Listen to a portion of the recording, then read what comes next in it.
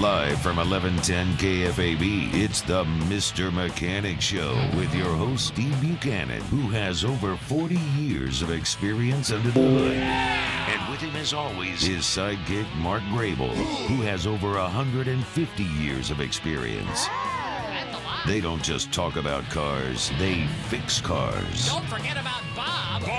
They repaired the first wheel the day after it was invented. They were the first to put a 6-inch lift on a Roman chariot. They're so good they don't even hold the steering wheel while driving.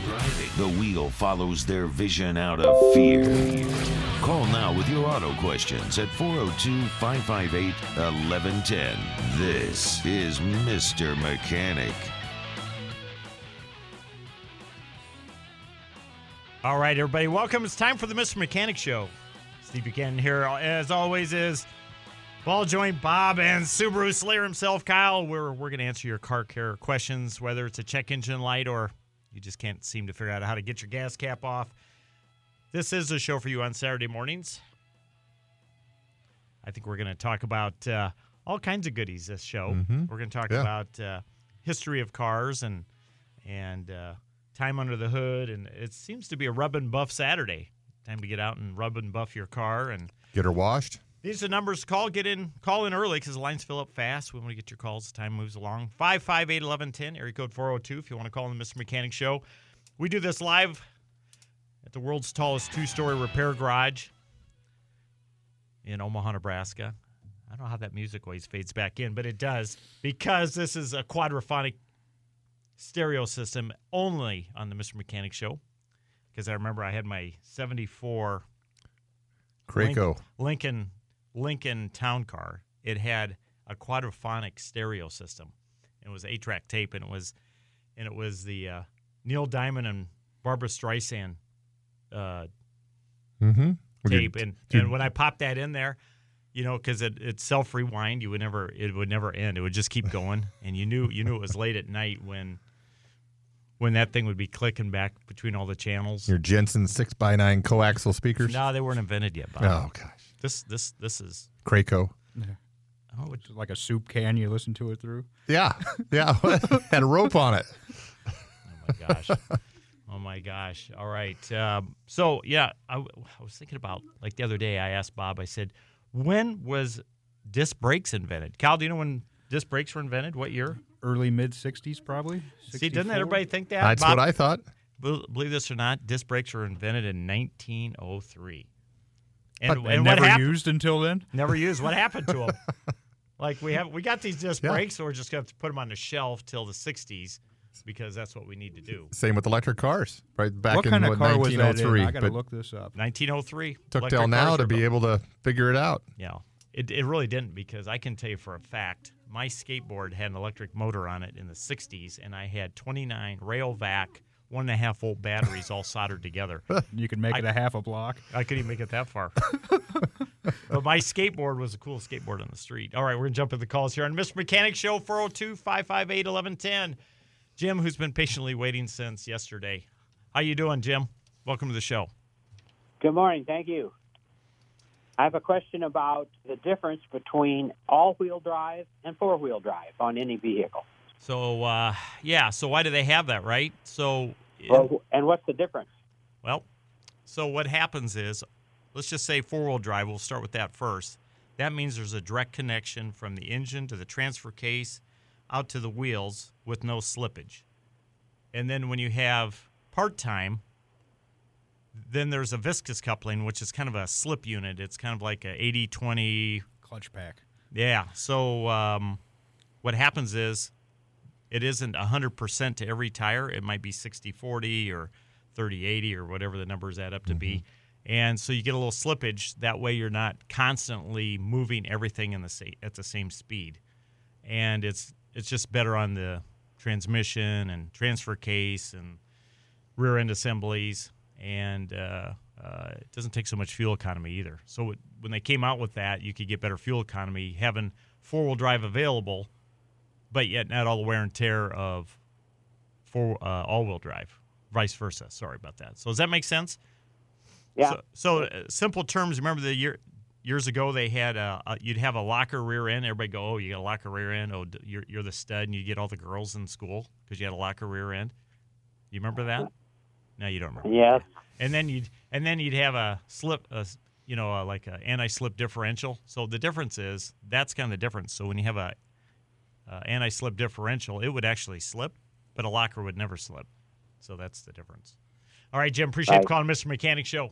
Yeah, it's. I always, when it snows out, I'm always in like 4-wheel drive. Yeah. I'm not an all-wheel drive guy when it snows out. I'm a 4-wheel drive guy because that's how I grew up. Absolutely. My dad always said 4-wheel drive because they never invented all-wheel drive yet, so he could never say that. Mm-hmm. We just had 2-wheel or 4-wheel. Lock them in, 4-wheel drive, ready to go. Well, and then we put lockers. Oh, yeah. I mean, we were studs. I mean, in high school, anybody that had a locker, I'm not kidding you, we had the prettiest girls. That was the first thing we do on a date. They'd go, so, Steve, what kind of engine do you have in your truck? And I'd go, well, it's a 429. And they go, do you have a locking differential? And I'd go, yes. And I'd get a date. It was that easy. You dated the sophisticated gals, apparently. I only dated ones that knew what they were talking about, Bob.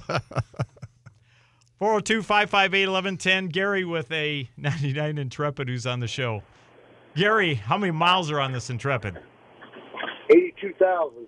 Man, that's not very many for that your car. What's going on with it? It's my daughter's car. She'll drive it, say 20 minutes, stop at Walmart, come out, it won't start. Let it cool down. Now, the temperature is not overheating or anything like that.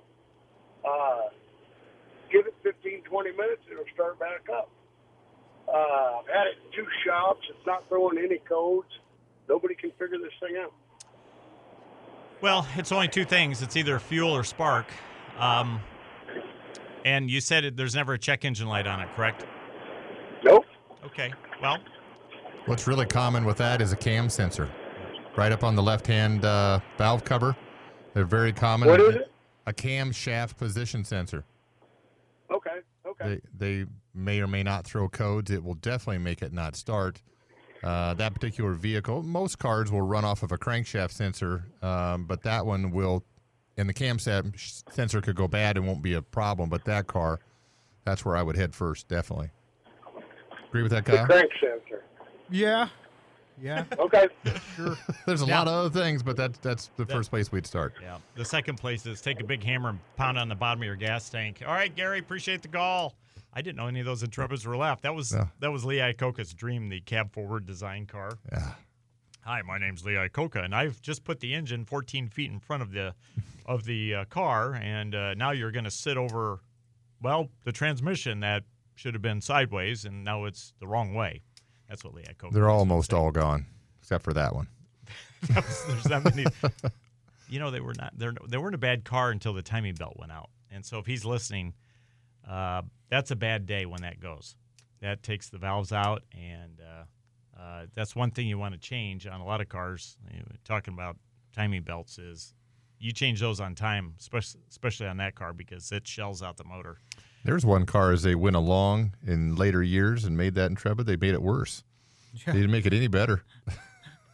So the early ones were great. Well, yeah, I do remember that because the early ones had steel door handles, and then they went to plastic ones, and those would always bust off. You know, just to save 0.012 pounds to get 0.000% better fuel mileage. Yeah, nothing a better feeling when the handle comes off in your hand if you're trying to get in it in the cold weather. Oh, my gosh. When GM first came out with some of these Chevy trucks, that pot aluminum door handles, and, Those are a nightmare to change. Yeah.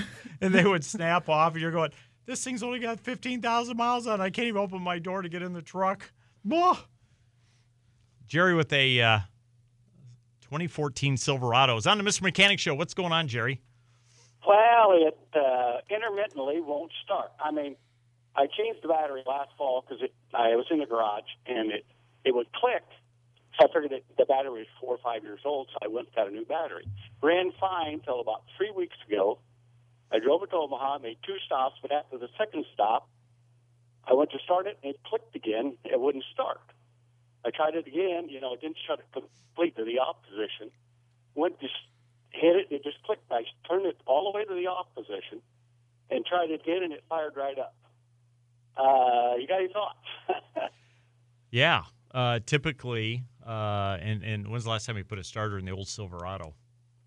Yeah, I didn't put one in. It's the original. It's only got 52,000 miles on it. Yeah. It's always been garage, too. So normally when they just click like that, it's just the solenoid's engaging the starter, but the starter doesn't have the wherewithal to get engaged. Okay. I didn't know if it would be I know they had trouble with their ignition switches, but I didn't know if it would be the ignition switch. No, they're not. That's not going to cause that problem. But okay. What you do when they don't start, just get underneath there with a big hammer. Carry one of those in the back seat in the back, and just go down there and hit it, and have somebody hit the key, and don't run yourself over, because we've had that happen on the Mr. Mechanic show. Yeah. And that'll start. Okay. You think it's going to be the starter? Well, yeah. That's my first guess, outside of some rare. Well, and you're also seeing a lot of corrosion down on the battery cables on the starter for bad connections, too, with a lot of the salt. I see a lot of that nowadays, too. Jerry, appreciate the call, Mr. Mechanic Show. We'll be right back. Got to take a quick break. 402-558-1110. More of the Mr. Mechanic Show. We'll be right back. From the makers of the hit Netflix show Tiger King comes the next weird yet strangely satisfying documentary. My name's Bob Exotic. I like fast cars, fast turn signals, and tight ball bearings. And I ain't changing my oil for nobody. From the deepest, darkest depths of your garage comes the Mechanic King. Yay! Hey, all you cool cars and transmissions. Carl Basket here to tell you that Bob Exotic is a criminal car abuser. He tries to act like he collects classic cars, but he really just hoards them away in some dirty old garage. A world of mayhem. Carl Basket is the biggest hypocrite I've ever met. Madness. I'm going to end Bob Exotic's abuse of classic cars once and for all. And murder? Maybe Carl just happens to come on in and get his car serviced, and maybe we just happen not to refill his windshield wiper fluid. Whatever happens after that ain't my fault. The Mechanic King. Mayhem, madness, and murder in the back of my garage. Coming to Netflix sometime never. Who is Mr. Mechanic? There's Steve Buchanan, the Chuck Norris of mechanics. Then there's Dr. Mark, the looks. Together they merge to form one giant mechanic, the powers of which no automobile or human can match. It's Mr. Mechanic, right here on 1110 KFAB. Listen to News Radio 1110 KFAB's podcast on our free iHeartRadio app. They're sponsored by Woodhouse Lincoln and available at KFAB.com.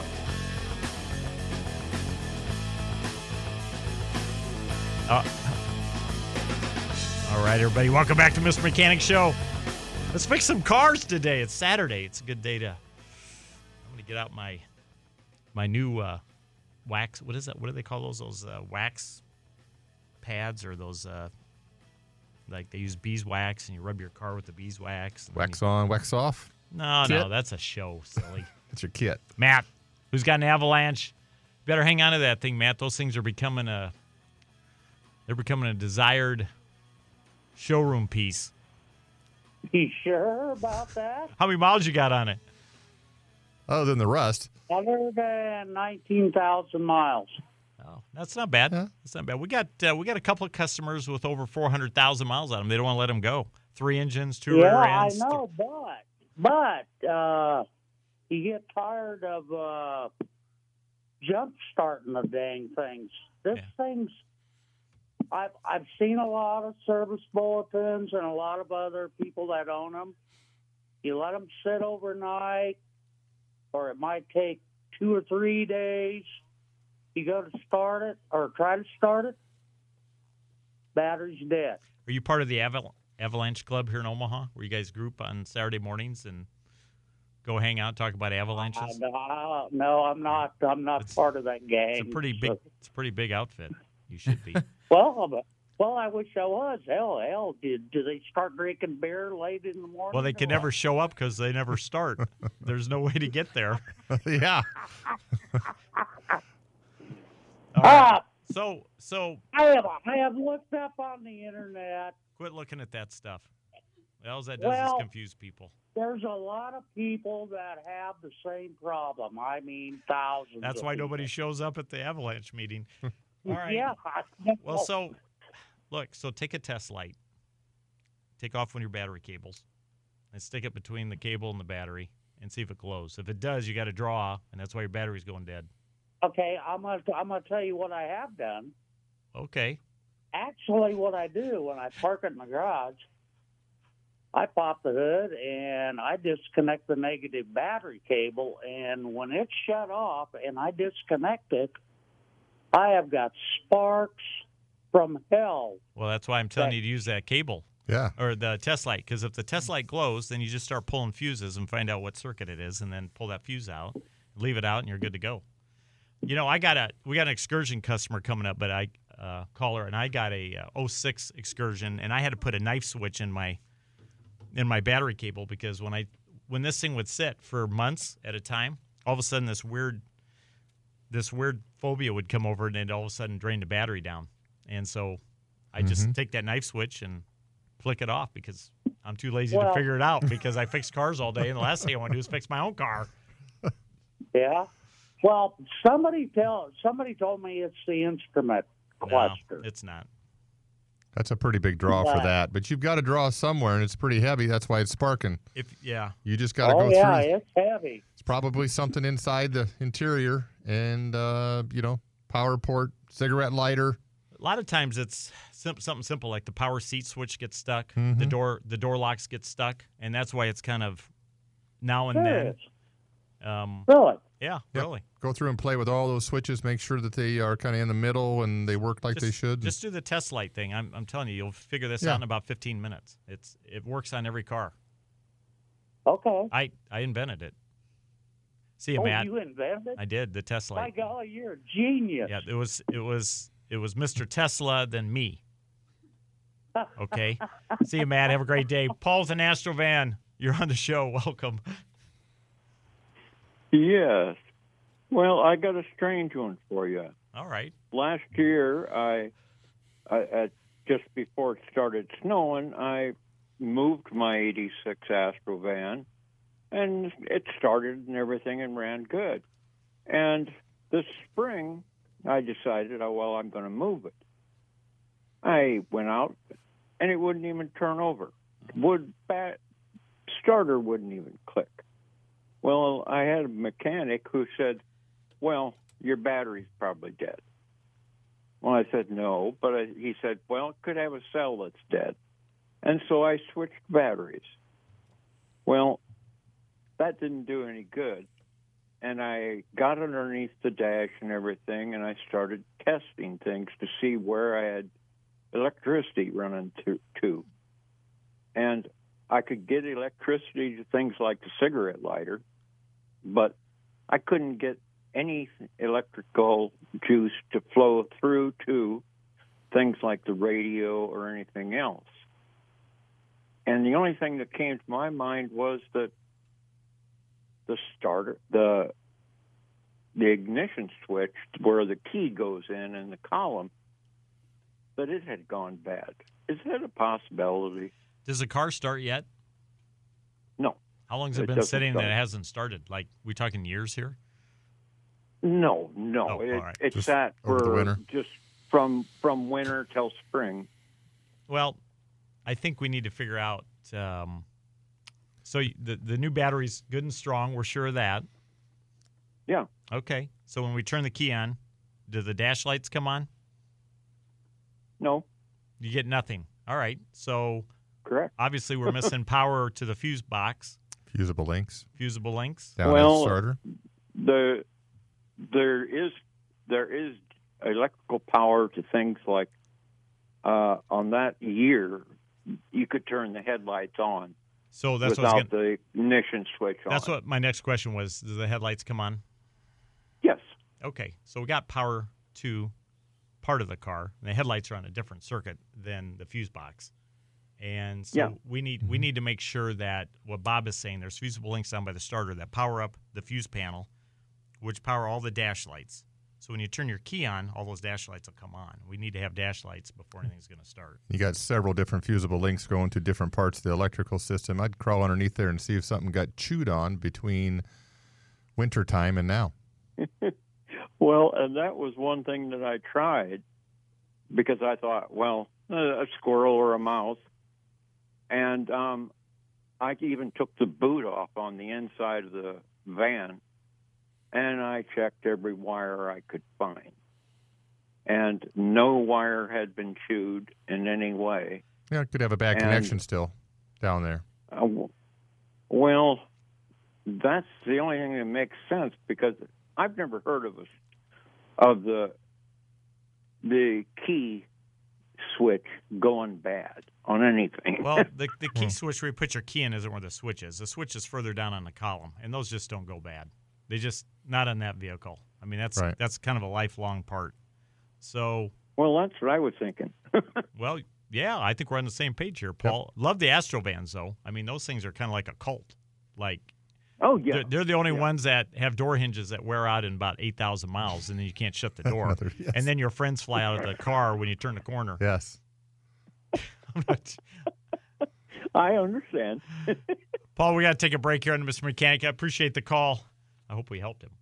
We did. We did. Yeah, he's just missing power somewhere. That's simple. Yeah. And test lights. You need test light. That thing, the test light can solve all problems. Well, not today's world because you need like micro mini meters and all this other gizmo stuff because everything's such low voltage. Yeah. What happened to the good old days when you had a 6-volt battery and a starter the size of a car to turn over 6 cylinders?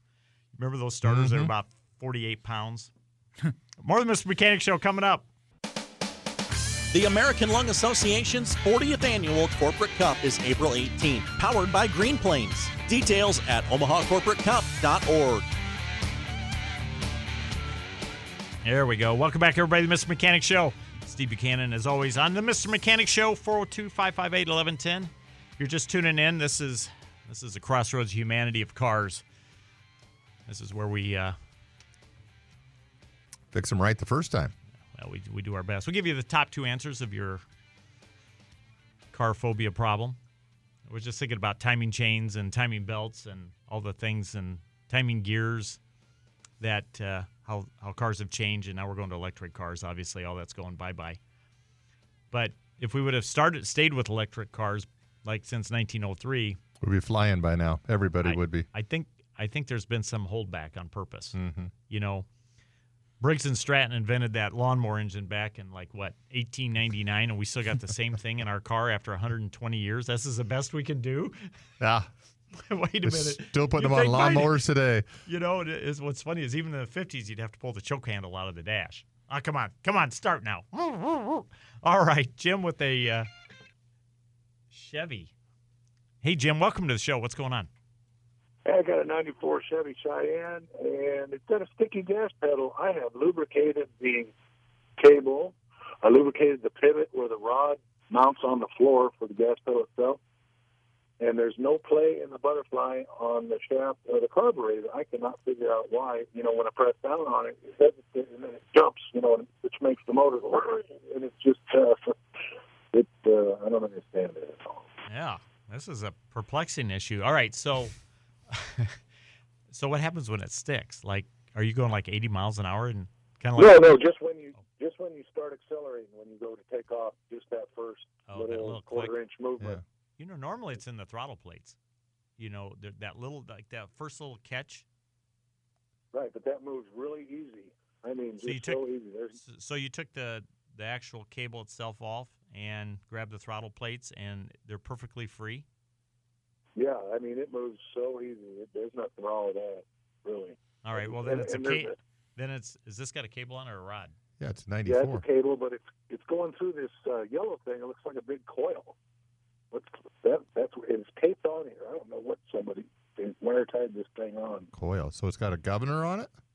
No, it looks like a big yellow, almost like a distributor. It looks like it's got 4 wires, two white and 2 red. Well, that's the cruise control. Oh, okay.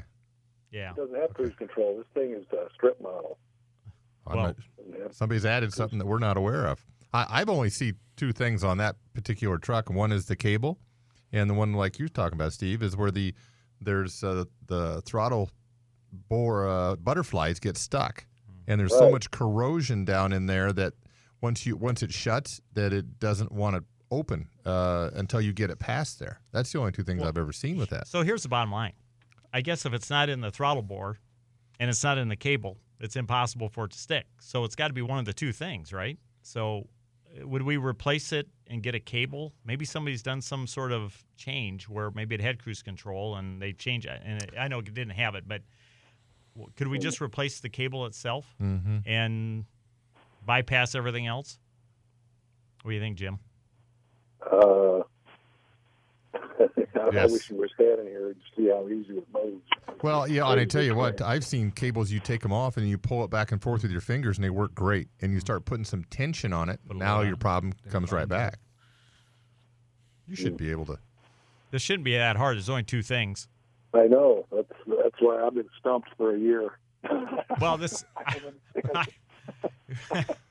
there's a pedal, there's a cable, there's a throttle body. We got three things to replace. How many have you done? I haven't replaced anything. That's why you still got the same problem. Right. Maybe once you punch tension, I know that butterfly moves easy with the hand, but if you put tension and pull on it towards the throttle cable, I bet it catches. If I use the cable, it's exposed. If I use the cable, it's exposed real easy. Yeah. I almost promise you that's where it's at. Yeah. Cables are perfect until they fray. Yep. Jim, appreciate the call on Mr. Mechanic Show. He doesn't want to fix it. That's his thing. It's been 2 years. I'm not going to change that because it's not that, but it's not that. I'm putting a cable in it. I'm putting a cable in it. That's what I'm doing. Yep. I'm putting a cable in it. It could be a little frayed on the end there, just like when you just. Yep. I've had those where you just got to push on them a little bit and it catches. Just a little wire breaks and that's all it takes. All right. Well, why don't you put a cable on for him and call me in the morning. All right, 402-558-1110 on Mr. Mechanic Show. We're fixing cars on Saturday mornings. That's what we do here. We're talking about brake fluid. There was, Kyle, what did you see? That there was a new brake fluid on the market. It's good for 30,000 brakes. No, the blinker fluid. Oh, the blinker fluid. Yeah, 30,000 for conventional use. Or synthetic, you get 60,000. Is that an April Fool's joke that you give somebody? Well, it's a little late for that now, isn't it? I never thought about that. Yeah. That would be a kind of a good gift that you give somebody an April Fool's, wouldn't it? Synthetic brake, blinker fluid? Yeah. Oh, yeah. I think you got to get a quart. That's not as funny as what we did to one of our coworkers, where we told him he had to have summer and winter air, and he actually believed it because he's from Houston. Yeah, that was a good one. Yeah. Blinking valve caps. So, yeah. We had blinking, and he paid $100. He paid us $100. $300. Was it $350? Yeah. We ruined his weekend. Brad, who's up with a 2004 Chrysler. Brad, what kind of Chrysler do you have? Well, another long-time problem. It's I transport students and foster kids around a lot. This is a high miler, and I'm ashamed to say it, about $150,000, but I work around it and have for a long time. You take off from a stop sign or from a stop, and you just kind of normally accelerate. There's half a dozen or 7 or 8 hard jerks that shakes the whole van as if the torque converter is engaging early. And then it quits, and then you're fine through all the rest of the acceleration process. Or if you take off from the stop sign like Grandma, it slips into second gear just fine. Or if you're a little more aggressive, like everybody is, and take off and step on the gas a little harder, it's fine. It's just that spot in the middle, and it goes, and then you're good to go.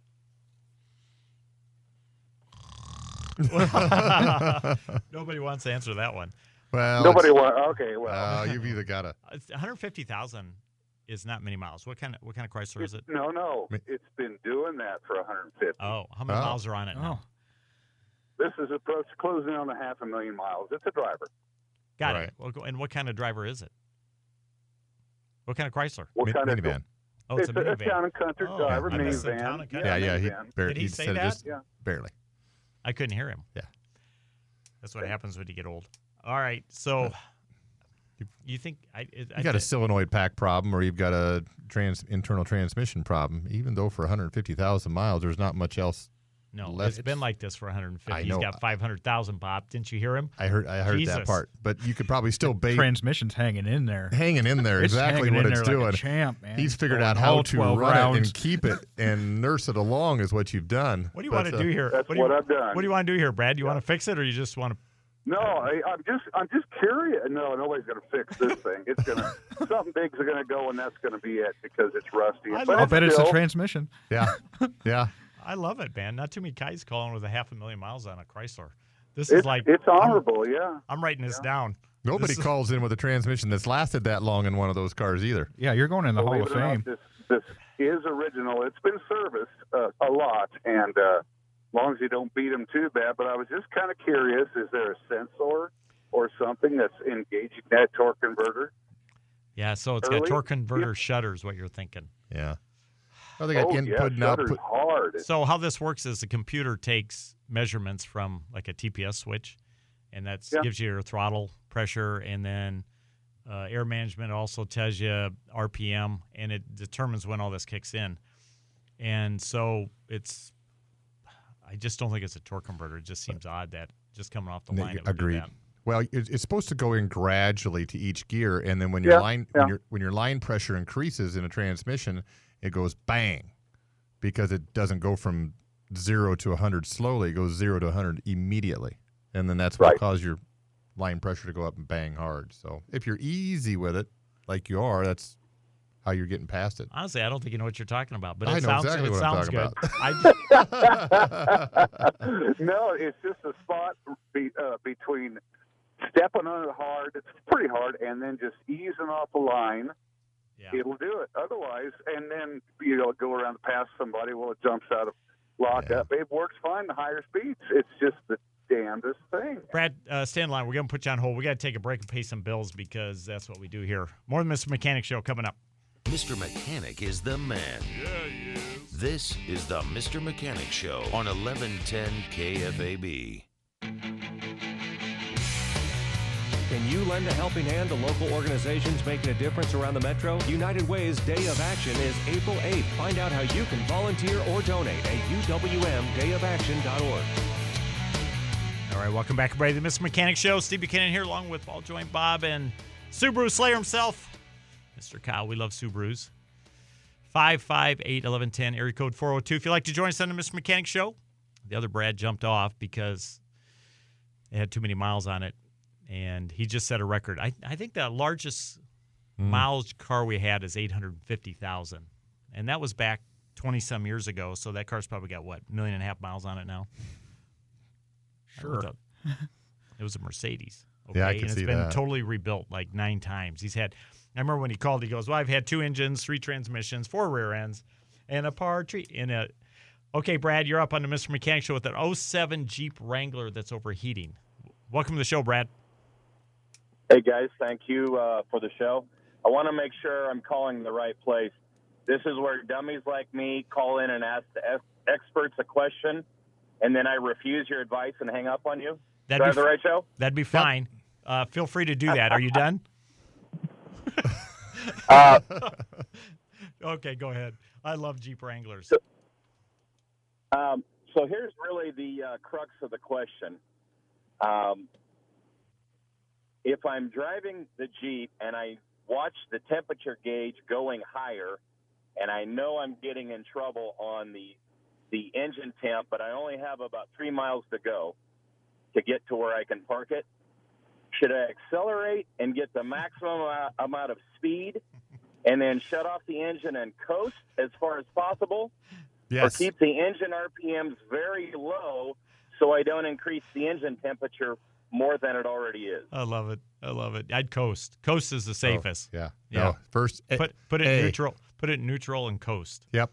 Speed up and coast. You can coast for a long time. If you time it just right, you can hit a couple of lights just right. You can go a long ways. But am I counterbalancing my savings by revving it up to get to a high speed so I have that long coast distance? Oh, that is a perplexing issue. So that's exactly. That's why I'm calling the expert. Well, yeah. I do have that formula. That's energy squared over pi r radius times 2. With airflow through the radiator. Well, no, I'm figuring out the friction. Divided by yaw. I'm figuring out the friction on the tires as he speeds up. Yeah. And then I got to take the coolant temperature and pressure times. And I agree.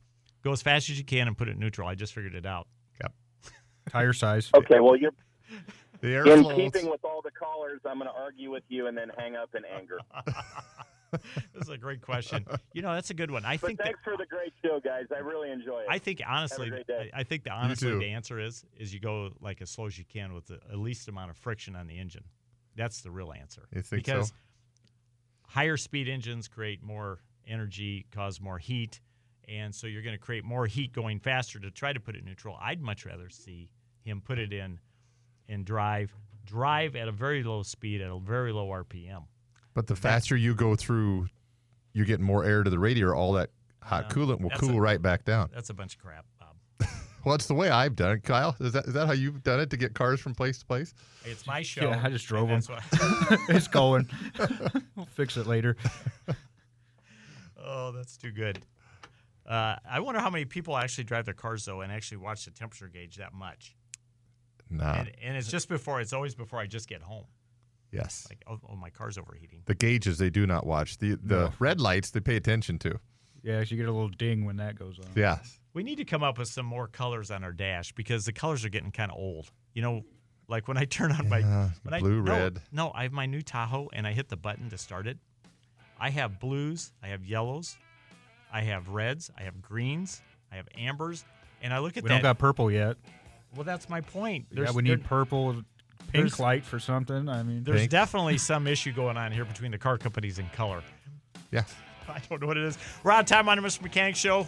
Appreciate all the automaniacs that listen to us every week. I'm Steve Buchanan, Mr. Mechanic. Ball joint Bob. And Kyle.